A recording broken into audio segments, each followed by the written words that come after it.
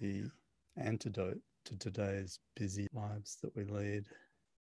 Stress, drama, overstimulation, the modern condition.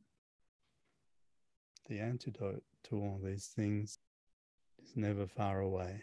It's just a matter of tuning back in, going through these practices, remembering how to access these deeper states of just pure awareness and just watching experiences unfold within that with a calm detachment.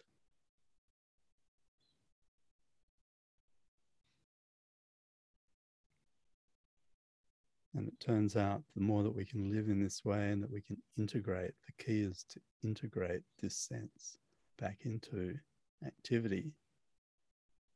The more we can do that, the more that we actually perform so much better, because we're free of the noise of the mind, this inner critic, the part of us that doubts our own capabilities, or maybe it's the voice of our conditioning from the past,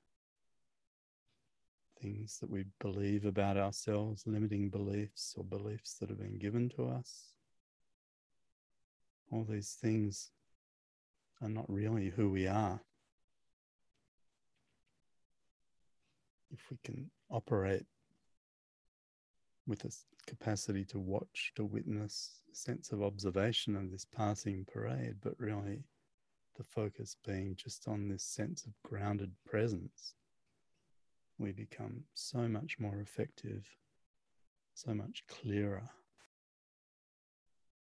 We're building a whole library of these that you can use for different situations. Sometimes we focus more, some protocols that we use within this program are more directed towards the emotional states, others more towards belief states that may be limiting us, or physical states. These protocols are also used for pain management.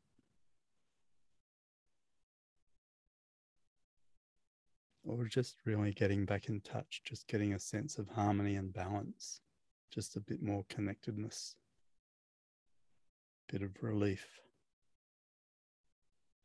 that you can return to as often as you like. If you can practice this for a few minutes every day, even before you go to sleep, it's a good thing to do, just to transition between the busy mind states and this deep state of sleep that we want to attain with these practices. These